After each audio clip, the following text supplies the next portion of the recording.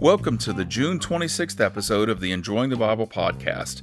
I'm Matt Ellis, and I'm the pastor of the First Baptist Church in Polk City, Florida. Today's reading is Job chapters 5 through 7 and Acts chapter 8, but we'll only focus on the New Testament in this podcast. If you have any questions about anything in the Old Testament or New Testament reading assignment, please email me at mattellis1997@gmail.com. I may answer it on the next podcast.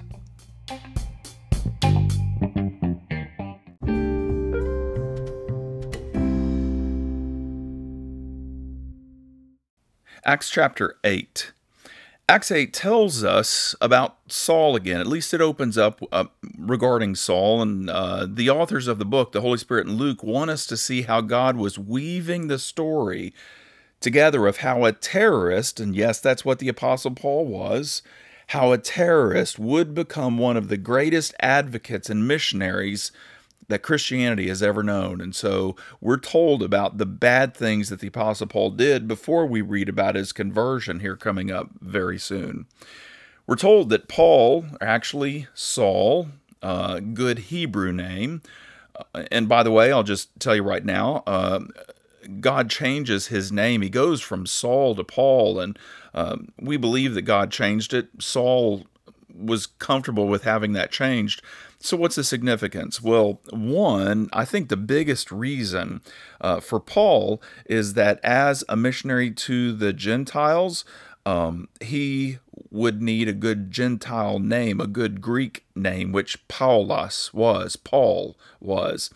Saul was a Hebrew name. So I think that Saul was perfectly fine with switching his name from Saul to its Greek equivalent, Paul, so that he could have a name that much more readily was familiar and could easily be said by those Gentiles that he was going to be ministering to. Anyway, let's get back. We're told that Saul agreed to put Stephen to death, so the first Christian martyr was killed, and Saul approved of it.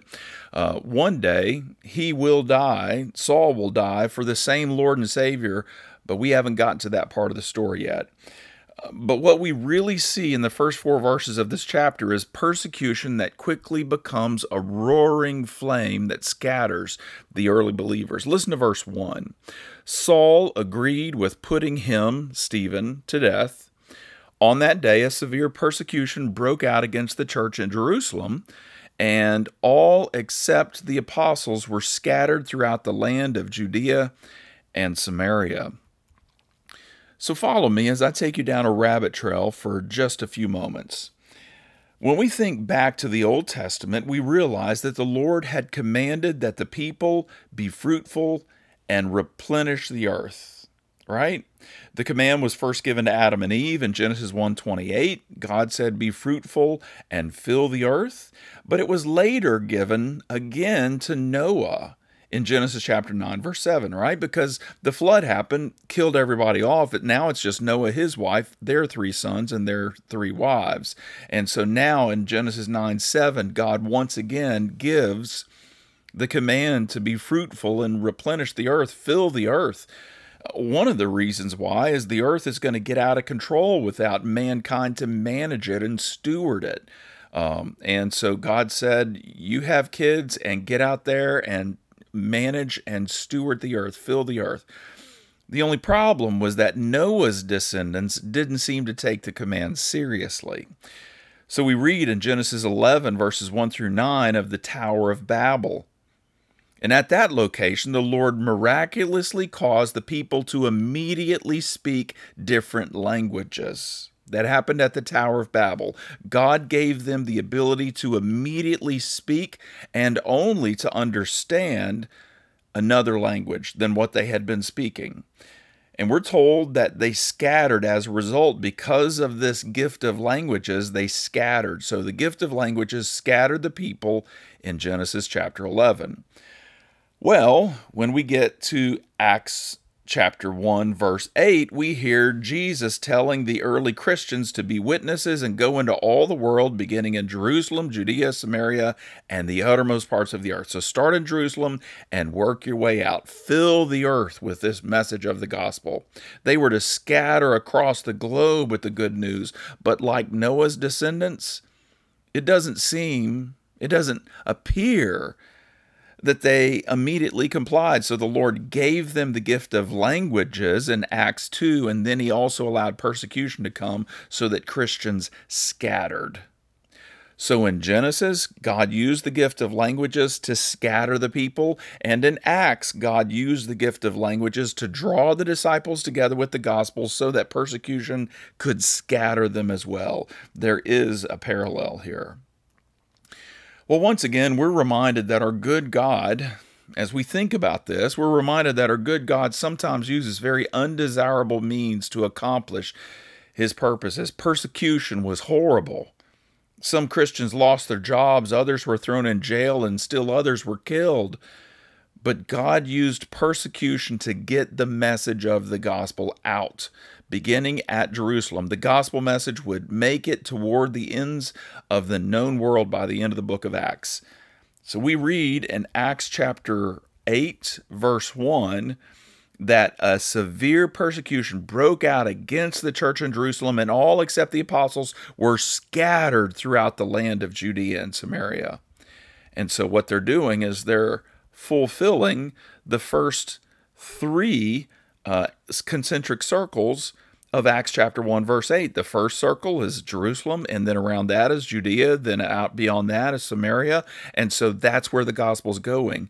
Paul's going to come along, and the gospel's going to go to the ends of the earth. Well, in verses 5 through 8, we read that Philip, one of the deacons named in Acts chapter 6, went to Samaria.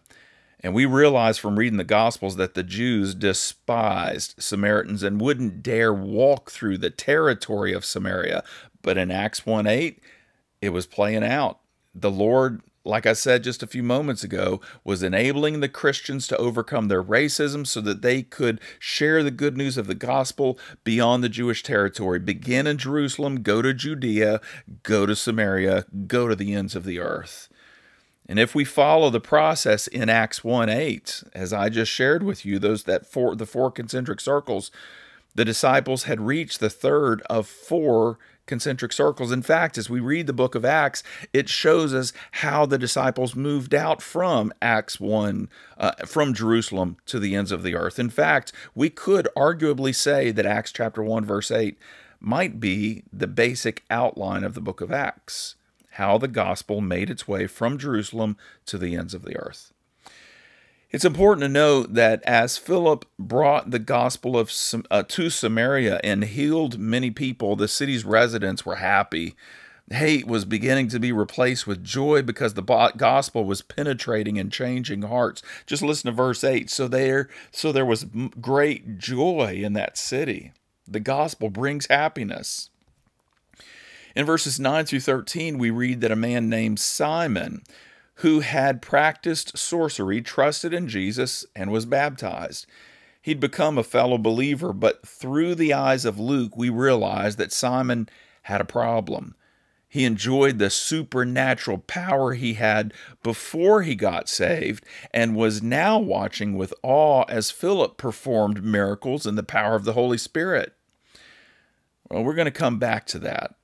In verses 14 through 17, we read that the apostles, who were the pastors, there was not a lead pastor in Jerusalem. The apostles were the pastors. That church had 12 pastors. We read that the apostles in Jerusalem heard that people in Samaria were coming to faith in Christ. So Peter and John were sent to investigate what was going on, and if they believed it to be a genuine movement of God, they could affirm it.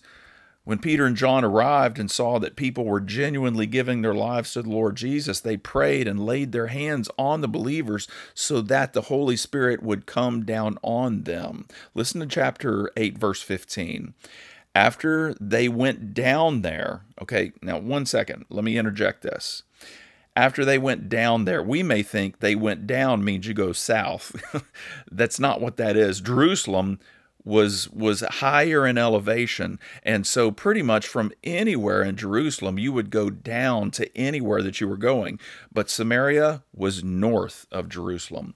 So after they went down there, they went north to Samaria. After they went down there, they prayed for them so that the Samaritans might receive the Holy Spirit, because he had not yet come down on any of them. So what's up with this? Why didn't the Holy Spirit come on them when they were saved? Why did the apostles Peter and John have to lay their hands on them so that they would receive the Holy Spirit? It seems to me that the best explanation is that God intended it to be this way for the Jewish Christians. They had already experienced Acts chapter 2. The Holy Spirit had come down on them, and they had spoken in languages that they hadn't studied. It was a very distinguishing moment. It was a very defining moment in their lives when the Holy Spirit came down and they spoke in different languages. But I suspect that there may have been a feeling of moral superiority. The Jews may have given the nod to Gentiles who were trusting in Jesus, but they may have felt that the Gentile Christians weren't on the same par as the Jewish Christians. So it was necessary for the Holy Spirit to come upon the Samaritans as he did the Jews in Acts 2. This showed Peter and John that the Holy Spirit was not playing favorites. The gospel tore down the wall of division between the Jew and non-Jews. The Holy Spirit came down on the Jews. The Holy Spirit came down on the Samaritans. Now, we're not told that they spoke in tongues. We are going to see that when the Holy Spirit comes down on the Gentiles in a little bit, in just a few chapters. But I believe that they spoke in different languages to validate to Peter and John, who would go back to the apostles and say, you know what? They experienced the Holy Spirit just the same way we did. God is not playing favorites. The Jews have no upper hand over the Samaritans or over anyone that's trusting in Jesus, because God's Holy Spirit is tearing down the dividing wall. Well, in verses 18 through 24, the attention refocuses upon Simon. Remember him? He was the former sorcerer. He had made a name for himself with all of his supernatural powers, and then he got saved and apparently lost that, and now he wants the power that the apostles had. He was enamored with the power to do miracles, and he offered money apparently to Peter and John so that they would somehow give him the ability to bestow the Holy Spirit upon others. The apostles were furious and told him he had better get right with God. The gift of the Holy Spirit was free. Any attempt to purchase the gift of the Spirit rendered the deal null and void. They got angry at him. They said, you better get right with God. And as we look at Simon's response, it appears that he was truly broken. He may have also pleaded with Peter and John. We know that he did, but he may have pleaded with them to pray for him because he felt unworthy to approach the Lord on his own. Probably because he was genuinely broken. This is the beauty of the gospel. No matter what we do, that if we confess it and go to the Lord and seek forgiveness, that we can be forgiven by our gracious Lord. Listen to Acts chapter 8, verse 25. So after they had testified and spoken the word of the Lord, this is Peter and John, they traveled back to Jerusalem. So they traveled back to Jerusalem, but the verse doesn't finish there. They traveled back to Jerusalem, preaching the gospel in many villages of the Samaritans. They didn't just travel, once again, they didn't just travel from Samaria back to Jerusalem, just made a quick shot to get back there as quickly as possible. We are told that as they were traveling back, they were preaching the gospel in many villages of the Samaritans. They were so convinced that the Lord was working among the Samaritans that they stopped along the way back as they were making their way back home to preach in more cities of Samaria. The stain of racism had been broken by the gospel. In verses 26 through 29, an angel of the Lord told Philip to go south to the road that goes down from Jerusalem to Gaza. This road was southwest of Jerusalem. And the natural route that someone would take to travel to Egypt and beyond, well, that was this road. So we're told that Philip came upon a prominent Ethiopian eunuch. And by the way, who is this Philip? Well, he's one of the deacons. We're told that Philip came upon a prominent Ethiopian eunuch who was reading the scroll of Isaiah in his chariot. Philip had cultivated such a close relationship with the Lord that he could sense that the Spirit was telling him to go and join that chariot. Well, in verses 30 through 39, Philip stepped up into the chariot and shared the gospel with the Ethiopian eunuch. A little research. It doesn't take much. Just, maybe your Bible, the side notes or maybe the footnotes actually tell you that the passage that this Ethiopian eunuch was reading was Isaiah chapter 53, verses 7 and 8. So he was reading Isaiah chapter 53. He had the Isaiah scroll, and he was reading what we call verses 7 and 8. Listen to verse 35. Philip proceeded to tell him, the eunuch, the good news about Jesus, beginning with that scripture. So Philip began to tell him the good news, the gospel about Jesus, beginning with that scripture. That's incredible. Philip started to talk about Jesus and the gospel beginning in Isaiah 53. And many Christians would probably wonder why Philip didn't start with a passage like John 3:16 or the book of Romans. Well, for beginners, the book of John and the letter to the Romans had not been written yet. So he couldn't take them to there. And but also we need to realize that believers in the first part of the book of Acts only had the Old Testament. Not only had John and Romans not been written, but probably most, if not all of the rest of the books. There may have been just a few, but they were just being circulated. And so there was no New Testament to go to. And so, of course, he would talk out of the Old Testament. And I'm telling you, to the person who has studied the Old Testament, we realize that the gospel is written all over its pages. There is so much in the Old Testament, particularly passages like Isaiah 53 and Psalm 22 and Genesis chapter 3, verse 16, and the whole book of Leviticus, as we read about the sacrificial laws and realize that all of them pointed to Jesus, the ultimate sacrificial lamb.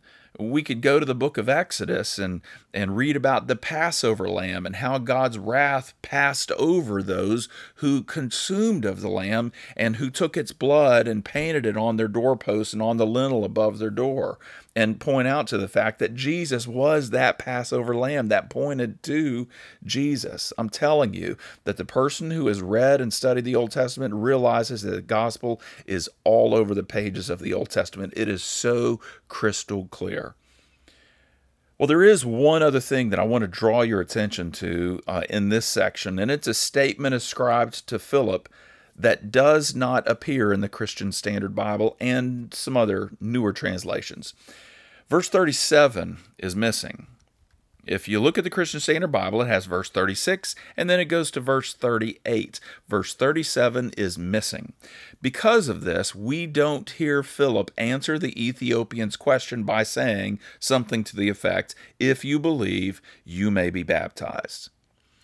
Well, I'm telling you, I've heard people before get irate when they see translations like the Christian Standard Bible or the NIV or some other translations that omit a few verses, and they claim that the newer translations take verses out of the Bible. And they just really rile people up. It's an emotional argument. It's a nonsensical, emotional argument. Yet that's not at all what's going on as far as the CSB and others taking verses whimsically out of the Bible. That's not what's going on. If you investigate Acts 8:37 and a few other passages, there's not many, but there are a few other passages. We talked about a passage in John where the woman caught in the act of adultery. I even noticed in my King James Version Schofield Bible where it put in brackets that whole story, and it said that it did not appear in the earliest manuscripts. If you go to the end of the Gospel of Mark, it does have a big portion of Mark chapter 16. It says it does not appear in the earliest manuscripts.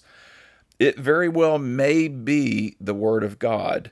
It very well may be been written by the original writers. But if you do a little research, and let's come back to Acts 8:37, because all of it is the same. It's all the translators choose to either put those verses in or take them out based on their conviction of whether or not it was genuinely written by the original author. One of the things we know about Acts chapter 8, verse 37 is that it does not show up in the Greek manuscripts, the earliest Greek manuscripts. They show up later in later manuscripts, but they don't show up in the earliest of manuscripts. And so this leads scholars to believe that Acts 8:37 was not, or probably was not, written by Luke. He wrote the rest of the book, but he probably didn't write verse 37. So where did verses like Acts 8:37 come from? Well, they seem to have been added later, probably by a well-intentioned scribe or scribes who felt that some words needed to be inserted into the text to help it to make more sense. It very well may be that Acts 8:37 was written by Luke. It also may be true that it was not written by Luke. I just want you to know that if we're serious about this and really put our minds to it and think clearly about this, we realize that it is possible that there are some words that could be inserted over time by well-intentioned or maybe people that are not so well-intentioned. But that doesn't change the fact that 99.9% of the scripture, we know exactly what was written by the original authors because we have thousands of manuscripts that are compared to each other, and we know which are the earlier manuscripts and which were the later manuscripts. And so I'm just telling you, don't get upset when you see verse 37 not in scripture, because whether Acts 8:37 was actually said by Philip and recorded by Luke or not, it doesn't ultimately matter. Its presence or absence doesn't change any part of the story. We know that Philip would have said something like it, so we aren't troubled if some Bible translators omit a verse because they think it wasn't written by the original author. Well, verse 40, the last verse in this chapter, tells us that Philip traveled about 20 miles northwest to the coastal city of Azotus. Eventually, he ended up in Caesarea, but this is Caesarea Maritima, and Maritima means by the sea, Caesarea by the sea. So just a little tidying up before we go into our time of prayer. This is not Caesarea Philippi. Philip did not go to Caesarea Philippi. Caesarea Philippi was where Jesus once took his disciples, and that's about 30 miles north, a little bit east of the Sea of Galilee. So if you can imagine where the Sea of Galilee is, go 30 miles north, a little bit to the east, and that's where Caesarea Philippi is. But that's not this verse. That's not in verse 40. That's not this Caesarea. This Caesarea is Caesarea Maritima. It was a port city on the Mediterranean Sea, and it was about, if you could imagine the Sea of Galilee again, this Caesarea Maritima, was about 50 miles southwest of the Sea of Galilee, mostly west, but south of the Sea of Galilee. And it was right there on the sea. I've been to Caesarea Maritima. The ruins are so clear where the horse races were and where, I mean, there were just a lot of neat things that have been preserved in that area. But we're going to read more about this city in the book of Acts as Peter makes his way there on an occasion, and then as Paul is taken there as a prisoner.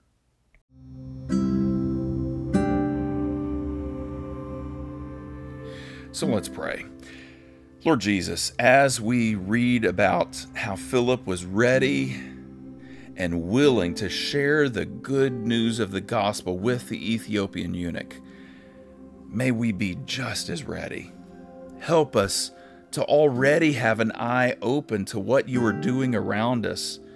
May we refuse to overlook someone that you would have us give the greatest news that they will ever hear, the message that Jesus died for them and will save them if they will only trust in him. Help us, Lord, to always be restfully available to you. We do pray this in Jesus' name. Amen.